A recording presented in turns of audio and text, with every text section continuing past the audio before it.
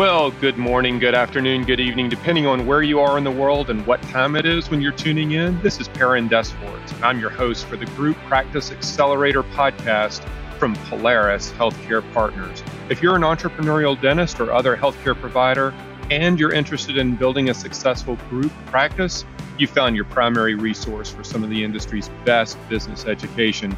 My partner, Diwakar Sinha, and I have decades of experience helping people just like you launch, scale, and exit successful group practices. In short, we create clarity, confidence, and results.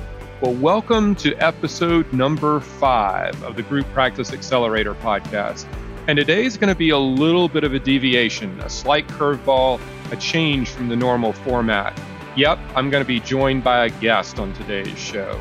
And not just any guest, but Dr. William Harvey of Harvey Family Dentistry. Will Harvey is a dentist I've known for a number of years now who has built a really successful group practice. He is humble, he's hungry, and smart, to borrow a couple of phrases from a book I like. And I think you'll find some of his insights to be immediately applicable to the businesses that you're trying to build out there in the wild blue yonder. So be sure to take another swig of that awful Keurig coffee. Get your notepad and pen ready. We've got episode 5. And we're ready to rock and roll. Let's do it.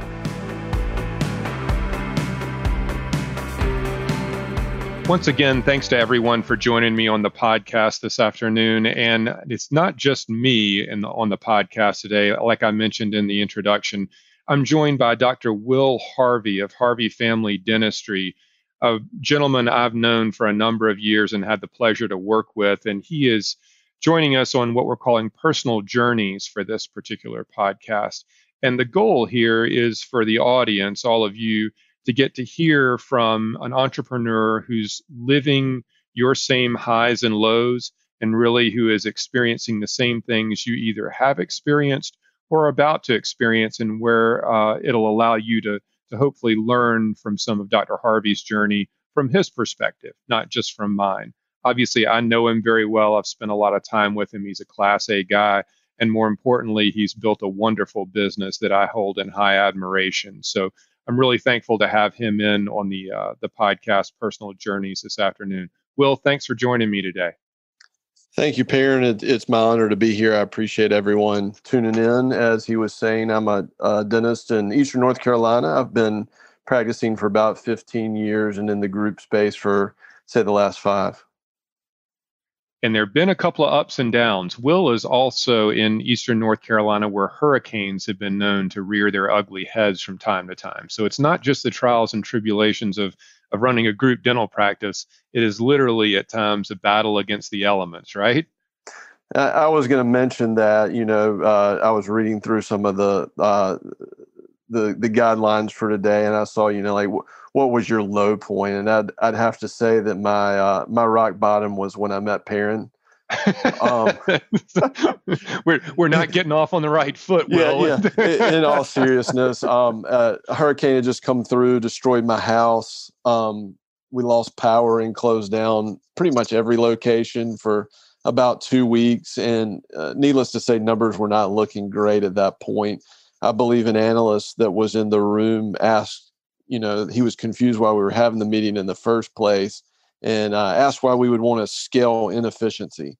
And I'd have to say he was right on track. But, I'm thankful that Perrin saw something in me or in our business and decided that day to work with us. And, the rest is history. I credit him with a lot of our successes since then. And knock on wood, we've had a few years where we've had a little mercy from hurricane season. And so that's been an upside for us.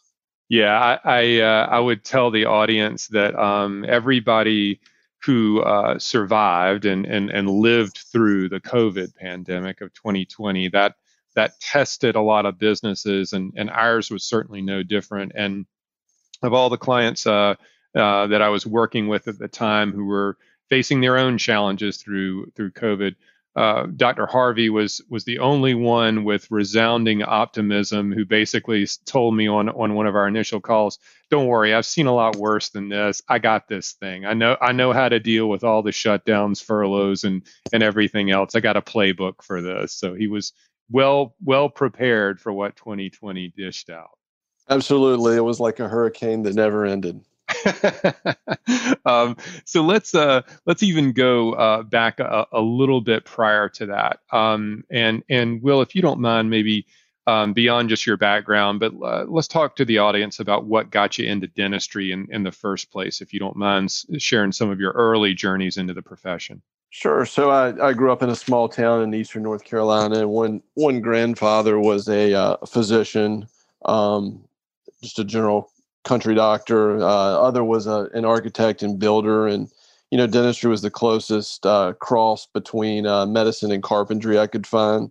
I knew I wanted to help people and work in medicine and serve patients, but I saw the hours my granddad kept going to the hospital and making rounds before his office opened, all day at the office, and then night rounds and weekends, and yeah, maybe not the lifestyle, family lifestyle that I was looking for.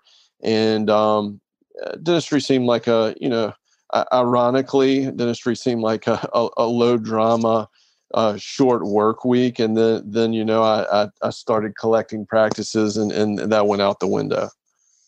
Yeah, I think that is a very well put and safe to say transition that you built a wonderful practice in Kinston, your hometown, and it would be a model practice for most people who were endeavoring to own one location. But you got the itch to the entrepreneurial itch, if you will, as many of our audience can relate to that. Not only were you a successful dentist from a clinical context, but you wanted to build a larger business that wasn't 100% dependent upon your clinical skill set. Do you want to talk about maybe how you arrived at that mindset or what the realization was maybe about owning more than one location and how you approach that in the early phases of the business?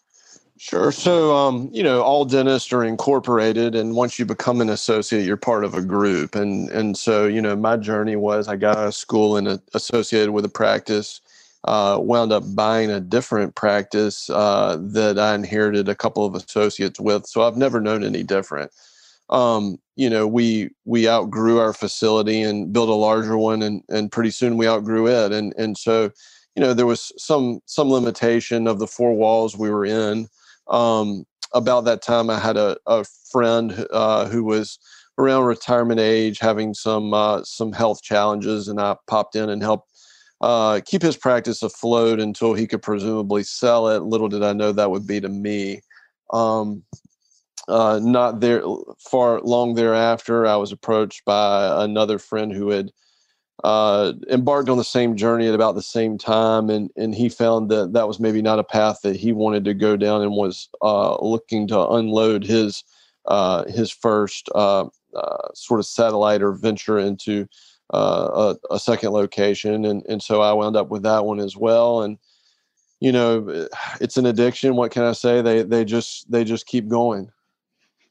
Yeah, I think you're very humble in the way that you explain that. I like to tell people when I brag about you and the business that you built that I feel like you know your market arguably better than anybody I've ever worked with. And whether it's tribal knowledge, where all the bones are buried, who knows who out of small towns, the interconnected aspect of working in sort of a more rural type of an environment. You're not downtown Raleigh, Durham, Chapel Hill, and the way that you have that finger on the pulse of the marketplace is quite remarkable. And it's furthermore, it's intentional. I mean, it's not something that just happens organically. It's something that you put in the time and really have created a competitive advantage on that. If I'm being honest here, so as we talk about that sort of initial phase of growth, and we were joking about the hurricane, as well as COVID, less so. But can you talk about maybe some of the other challenges that you confronted early on, natural disasters notwithstanding, but just it's never an easy road to go from 1 to 2 or 2 to 3. And everybody faces different challenges along the way. Do you mind unpacking any of those for us that you Sure. confronted? So, it's a change in lifestyle. I mean, as a very successful single dentist, there's an income and a lifestyle you become accustomed to. This is not for the faint of heart. And instead of investing in beach houses and toys and things like that, I mean, you're going to have to count on plowing a lot of money and investment back into a business. And some of them, there can be a bit of a J hook after you take on a new location. I think you joked with me one time that I had an affinity for depreciated assets. And so we certainly found a few fixer uppers along the way. And, sometimes it takes a year, 2 or 3, and having the staying power and the resources, to stick it out and make the changes that need to be made. Um, you know, the good news about offices like that is they're doing most things wrong. So, just there are plenty of levers you can pull and things you can change that are pretty much anything you do is going to have an upside. I was also fortunate during that time that I had a wife that was both successful and supportive of our family, and believed in my vision and what I was doing, and was willing to stick around. And even though sometimes she asked, "Why again are we doing this?" and "Are we crazy?" And so that was a big help as well. Yeah, having the support of the family is critical because there are some tough days where you face a lot of self-doubt too. I mean, running a multi-location group is, like you say, it's not for the faint of heart. You can't be everywhere all the time. There are things that happen in those other four walls that you're not around to witness. Sometimes that's a good thing. Sometimes that's a bad thing. But it does challenge you from a connectedness standpoint within those locations. Obviously, you've rebuilt a number of businesses and grown them quite successfully, and it's been really great to see along the ways of your I'll say initial phase of when we were working together. You were putting in a phenomenal amount of time into the business, working clinically, basically a full load, being full-time CEO. I don't know if you ever added up the number of hours that you were actually working on and in the business. It's probably better if you didn't ever add up those hours, but I know it was a lot because we talked about it on several occasions. But currently, uh, as you think about where the business is now, how much of your time are you devoting to the business from clinical context and then from a leadership context? I keep failing at quitting chairside dentistry. I'm down to 30 hours clinical from a peak of 32. Every time that I work my way out of a position, either I get pulled back in by growth or a new opportunity. We've had, doctors go out on maternity leave, health problems or issues. And so I keep getting roped back in. And so therefore my CEO time is really something I can't ever turn off. I mean, laying in bed at night or wherever I am, I mean, it's always on my mind, which is good. I mean, it's something I enjoy doing.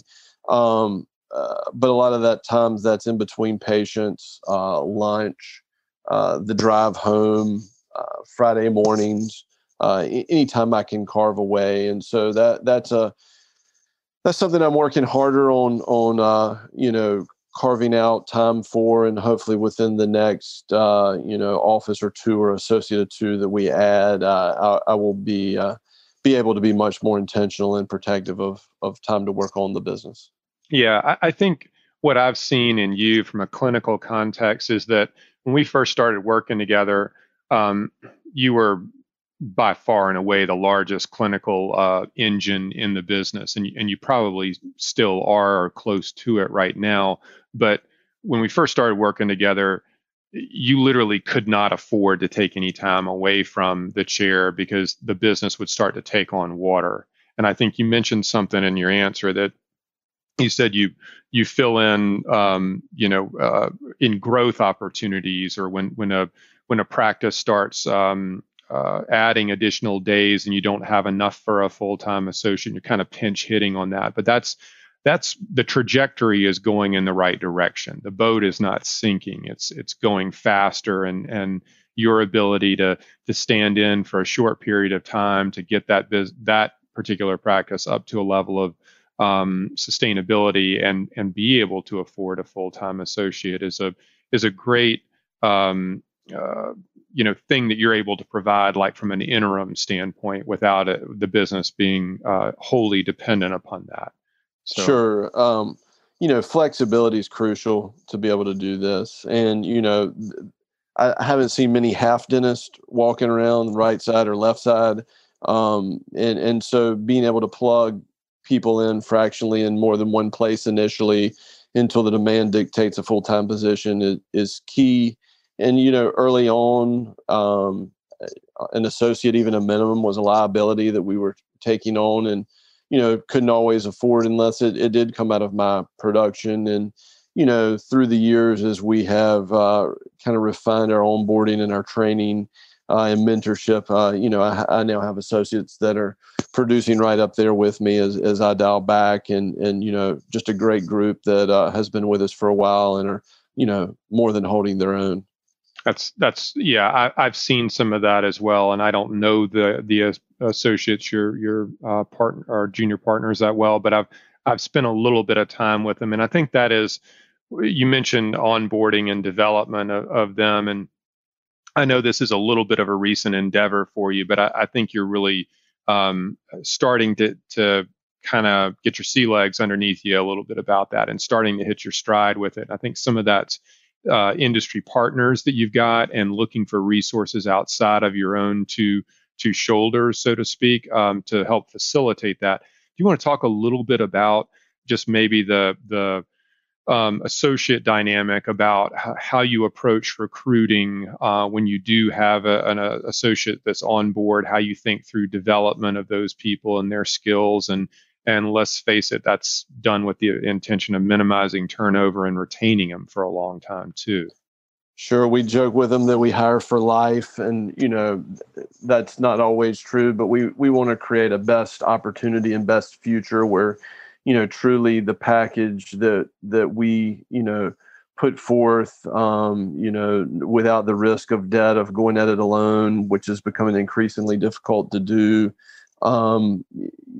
Finding best fits between associates, their desired hometown geographic area, and kind of retiring dentist where we're really plugging someone into what's an ideal for them, and then supporting them with CE and mentorship and expansion of procedures. And I'd be remiss if I didn't mention the opportunity to earn equity. I mean, I can't credit you solely for this. I think it was DeWalker that I saw speak at a meeting, and I'd been trying to figure out how, if they all leave and I wake up, I can't be in 6, 7, 8, 10 places tomorrow. It was hard enough trying to be in 2 or 3 offices at once. I appreciate the blood, sweat, and tears that they've all put in helping me build my business, and I want to reward them with some of that. I just could never figure out how. And the model that you guys have and have helped me put in place, I feel like is removes a lot of risk for them, yet lets them participate in the same upside that I see. And I think that's helps me sleep better at night, knowing that, as you mentioned, junior partners. I mean, I've got people with me that I've supported through their early days in development. And now that they're humming along, I want to keep them there and ensure that I'm taking the best care of them, that there's just no other better opportunity for them to leave otherwise.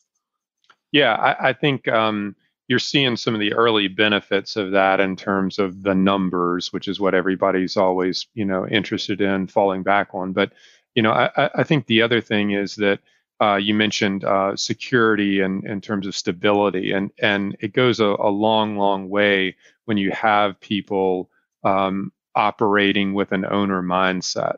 They take better care of the business, they take better care of the patients, they take better care of the staff, the equipment, everything else like that. It really is the rising tide that lifts all boats, and it's really, really great to see. I mean, I think you got a good group from what I've seen so far, and I look forward to obviously getting to know them better. I'd also be remiss if I didn't say that, your diligence and stick-to-itiveness, for lack of a better term, as it relates to recruiting is really something that is, you read business school textbooks and stuff about competitive advantage, and then how people view a market one way, and say that there's no upside there, and why would you ever choose to compete in that market? And then you have somebody else that looks at the same market and sees nothing but abundance of opportunity. And yours is a marketplace that's not dominated by large cities, but really more small towns that have, I guess, stability in terms of population. But we're not talking about a huge boom except for on the really coastal areas. So when it comes to figuring out the best way to recruit people who are from those areas to be in those areas and be the hometown hero, I think you've done such a remarkable job of that. And that really does create a lot of cohesion in your team. And again, stability is great to see from that context. Absolutely. Yeah. So let me transition a little bit with you out of the clinical context. And let's talk about being the business owner, call it CEO, call it visionary, call it chief firefighter, whatever you would like to phrase it as.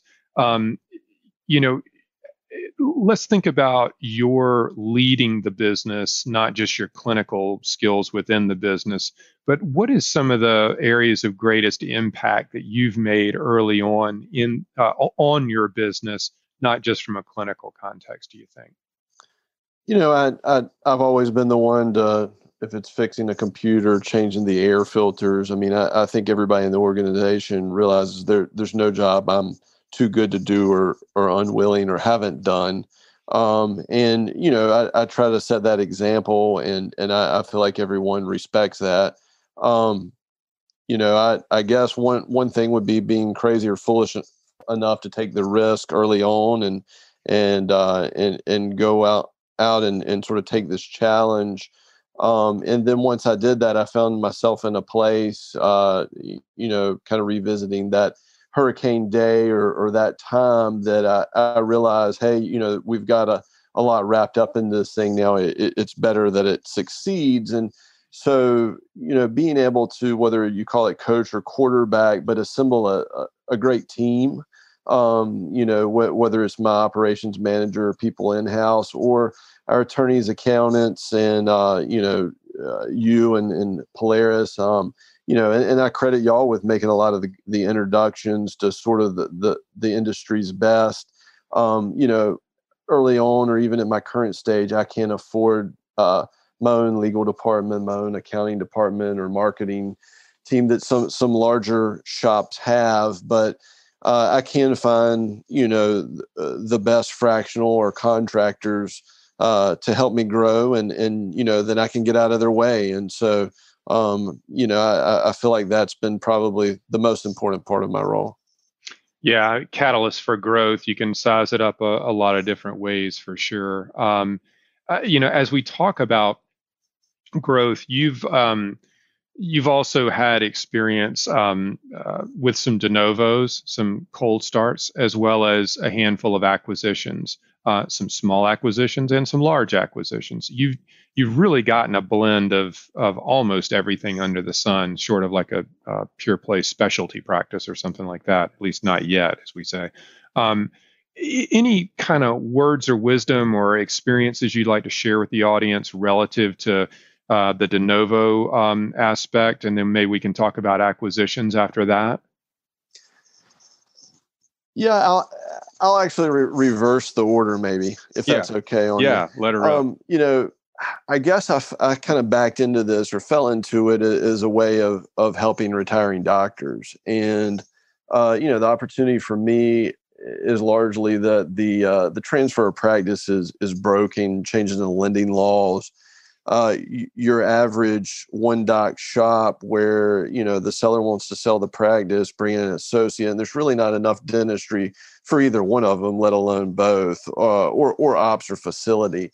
And so, I was sat around in my hometown and sort of region and watched a lot of divorces and just relationships not work out. And it not only harms the associate and the practice purchaser, but also the employee, the morale of the team, and possibly discontinuity to the patients and the seller. And so, that was the problem that I set out to solve first, is how can I help people get out of and get into practice, in a smooth, seamless manner. And through that, there were a lot of people that needed that or were at stages of their career where they were looking to exit. And that's how we kind of found and picked up the first few. Then it gets to a point of, sure would be nice if there's a practice over here, and there's not, or we've kind of given life support to a few that were, a big project. Let's try one that's humming along and doing well. There are less things for us to fix, and that may be a bad or good thing. It's a little more challenging to create margin there. And along the way, we fell into an empty space, a doctor that had passed away. That was our first de novo. By no means do I have the franchise model and set out to build my McDonald's from the ground up. And so it was more or less just popping into a space in a market we knew well, where sort of population in town had grew that way. And I felt like the area could support a dentist. And it was a bit of a rocky start that maybe cured me from de novos for a while, although, we're swinging back around and doing another one in the next couple of months. We maybe had a bit of a poor doctor fit and I couldn't be all places at once. There was really not the accountability to manage the team there from a distance. And in that practice, struggled to ramp up at the speed we would have liked to have seen. We turned a couple of dials and made a couple of changes, and then all of a sudden it's been wildly successful and pretty much gone to facility in less than a year. And so hard lessons learned, and we would approach it differently the next time. After that, we swore we'd never do another one. We made a couple more acquisitions, and here comes another facility, and I think we'll approach it with a little more seasoned background and kind of learn from our previous mistakes. Yeah, I think on that one that you're referencing that's coming up, I think you're approaching that de novo from a point of strength and confidence relative to your new patient generation, and you understand kind of like what your box is. It's what's the budget, what's the number of new patients, how are we going to ramp to capacity to make sure that thing breaks even operationally as quickly as we possibly can, and certainly from an equity context.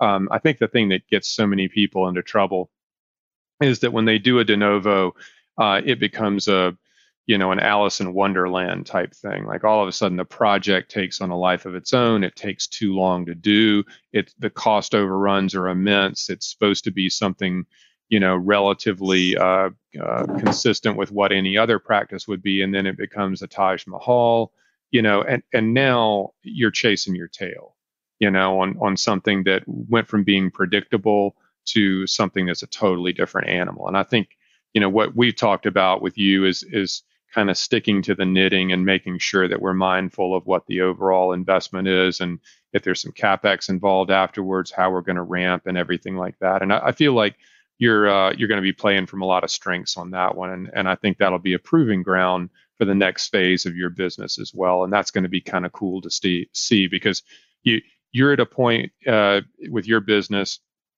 that a lot of people would envy from a standpoint of having the opportunities to either pursue an acquisition-based growth strategy or a complementary de novo where acquisitions either don't exist, they're too old, they're too small, or they're overpriced, honestly. And I think that will create a lot of success going forward for you as well. You know, as we talk about this kind of point in your journey, you know, how do you feel about your business right now? I mean, you own it; it's yours. You're starting to have some partners earning into the business, but this has sort of been your baby and your journey along the way over the last decade or more. I mean, how are you feeling about the business at this point, looking forward and even looking back? Sure, I'm starting to have a lot of fun. I mean, you know, everybody calls it, whether they call it the dark tunnel or whatever. You know, there were some times where I would have been better off to have just stayed put as a single doctor in that shop. And you know, it has taken a while to sort of get back up to that from the investments that I've made. But you know, it wasn't an easy journey and without some sacrifice. But you know, I feel like we're finally at a point where we're starting to enjoy some of the fruit from our labors that we put in over that period of time. We've tried to build the best business we could build, not necessarily tailored to any specific exit strategy or anything else.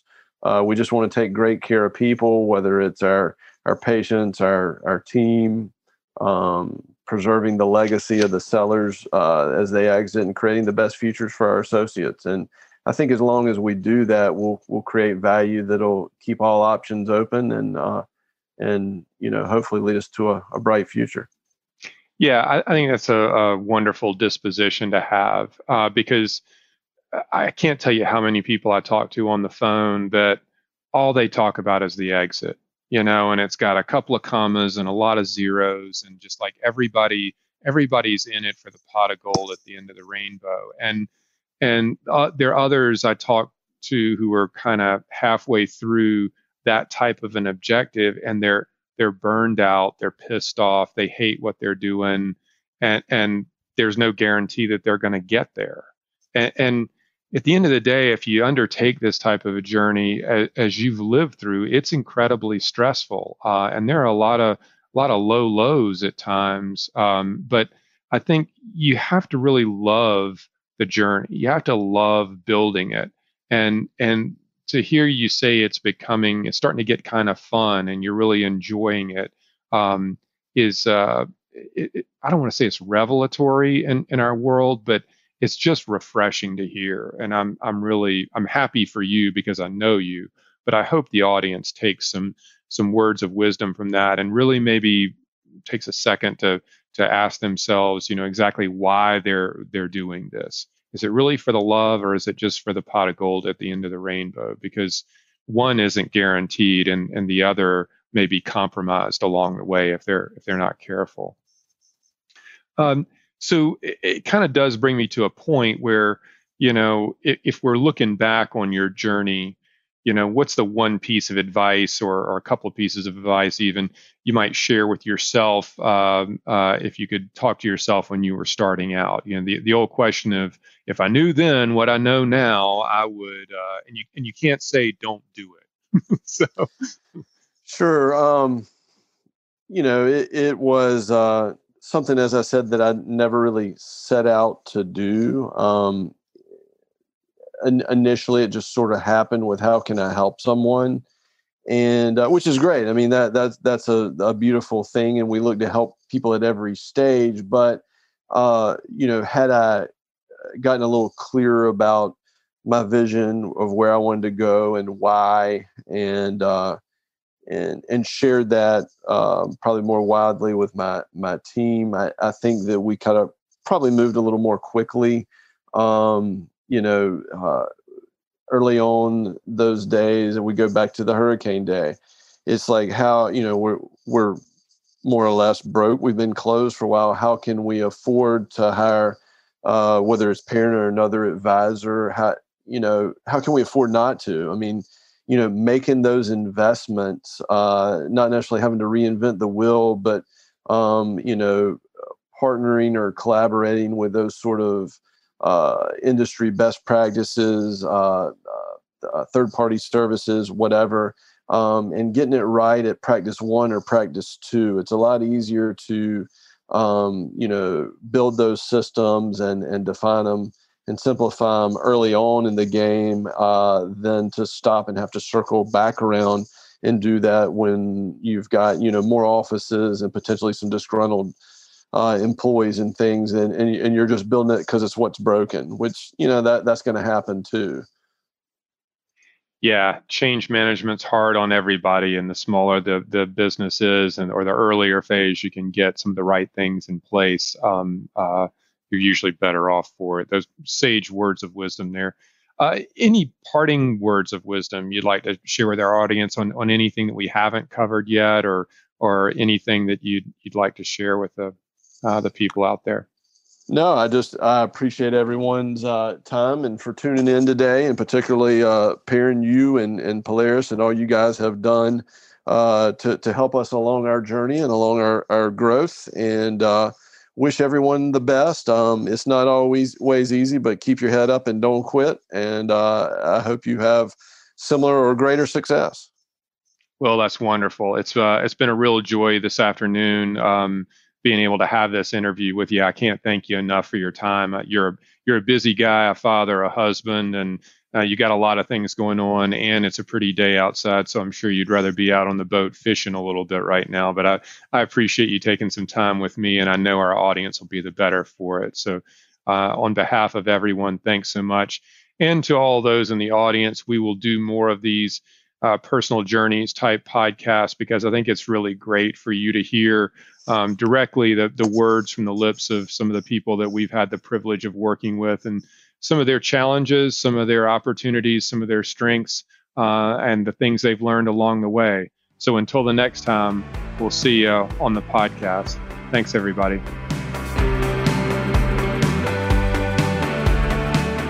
Well, I hope you found all of that educational and informative. Dr. Harvey is a great guy. He's a lot of fun to work with. I'm blessed to be able to call him a friend and a client, but he really has built a tremendous business in Eastern North Carolina. And I'm really proud of him and proud of the relationship I have with him. I hope you got some nuggets and pearls of wisdom out of what he shared. I also hope that you're finding the content that we share in our podcast to be content that you can apply in a certain area of your business, or that you're learning from and you hope to apply in the future. And when you do have questions or comments, I encourage you to send them my way. You can reach me via email at perrin@polarishealthcarepartners.com. We do have a question that I wanted to take on today's show. I do get a number of questions and I respond to them directly most of the time. But this one was an interesting one from William in Denver, Colorado. And the question basically centers around the biggest challenge facing dentistry going forward. I think this is an interesting question because obviously we're all coming out of the COVID pandemic, and that really shed a lot of light on people's businesses that they had built up to this point, how much of a backstop in terms of cash and liquidity they had to fall back on, and how they were able to execute on their game plan coming out of it. But on a forward-looking basis, what are some of the biggest challenges we confront as an industry?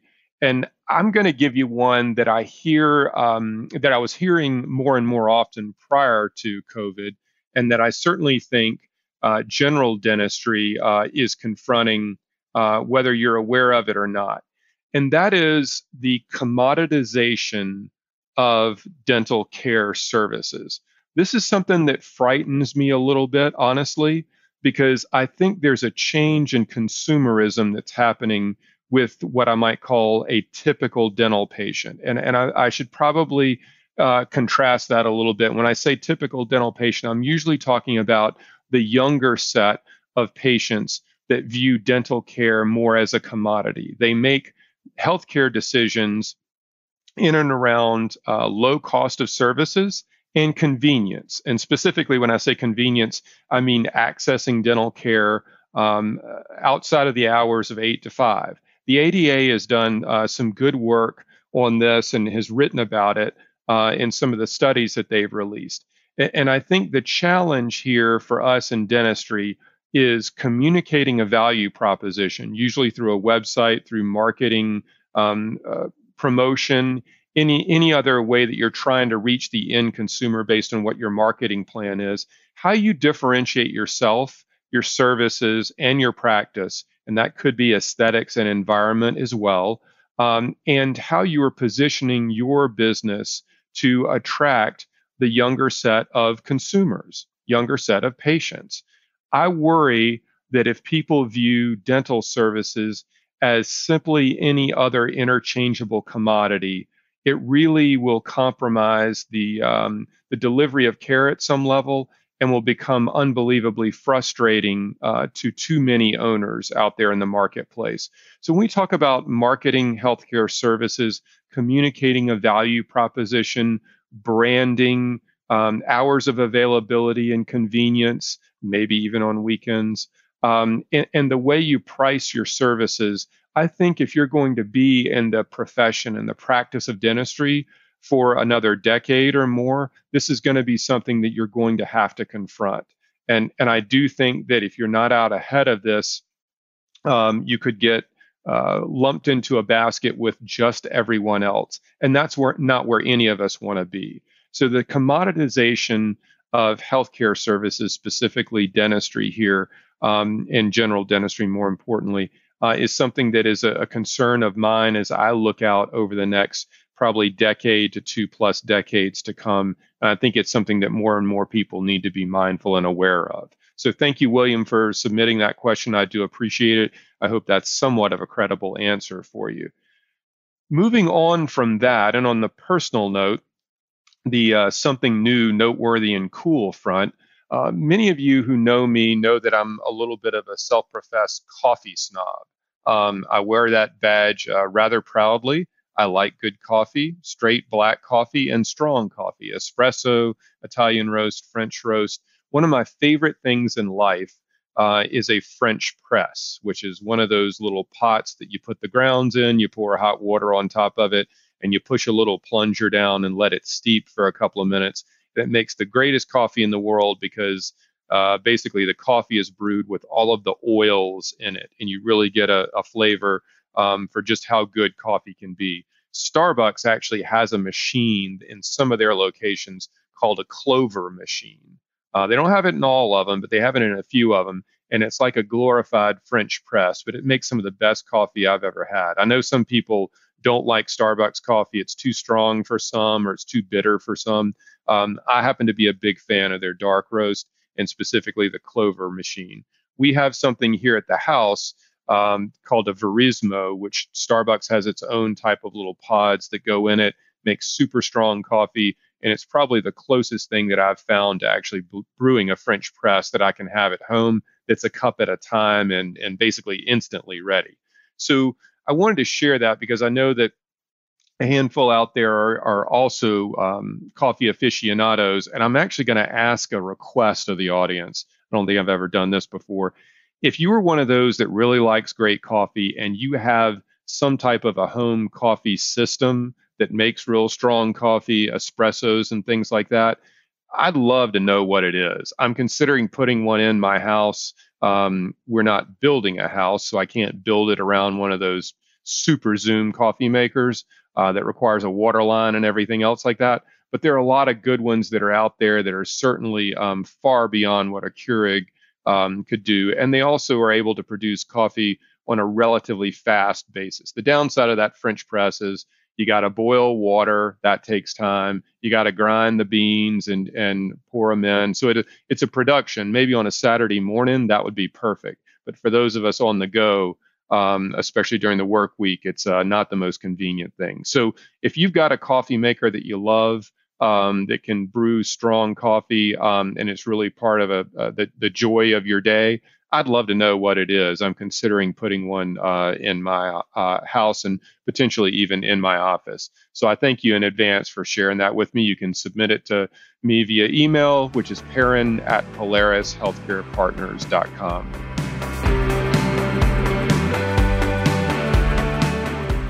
So today was a lot of fun. I hope you did get a lot out of it. We always try to bring a lot of content, a lot of value, and a lot of detail in our podcast. If you do, please leave us a rating on Apple Podcasts, TuneIn, Stitcher, or wherever you get your podcasts. And like I say, if you've got questions or comments, feel free to submit them directly to me at perrin@polarishealthcarepartners.com. Of course, I'll try to read them on the air or answer them directly if that's more appropriate. And of course, you can find out more about us, who we are, off of our website at polarishealthcarepartners.com. Thanks so much for being a listener and a subscriber. Appreciate you joining me today, and we'll see you on the next episode.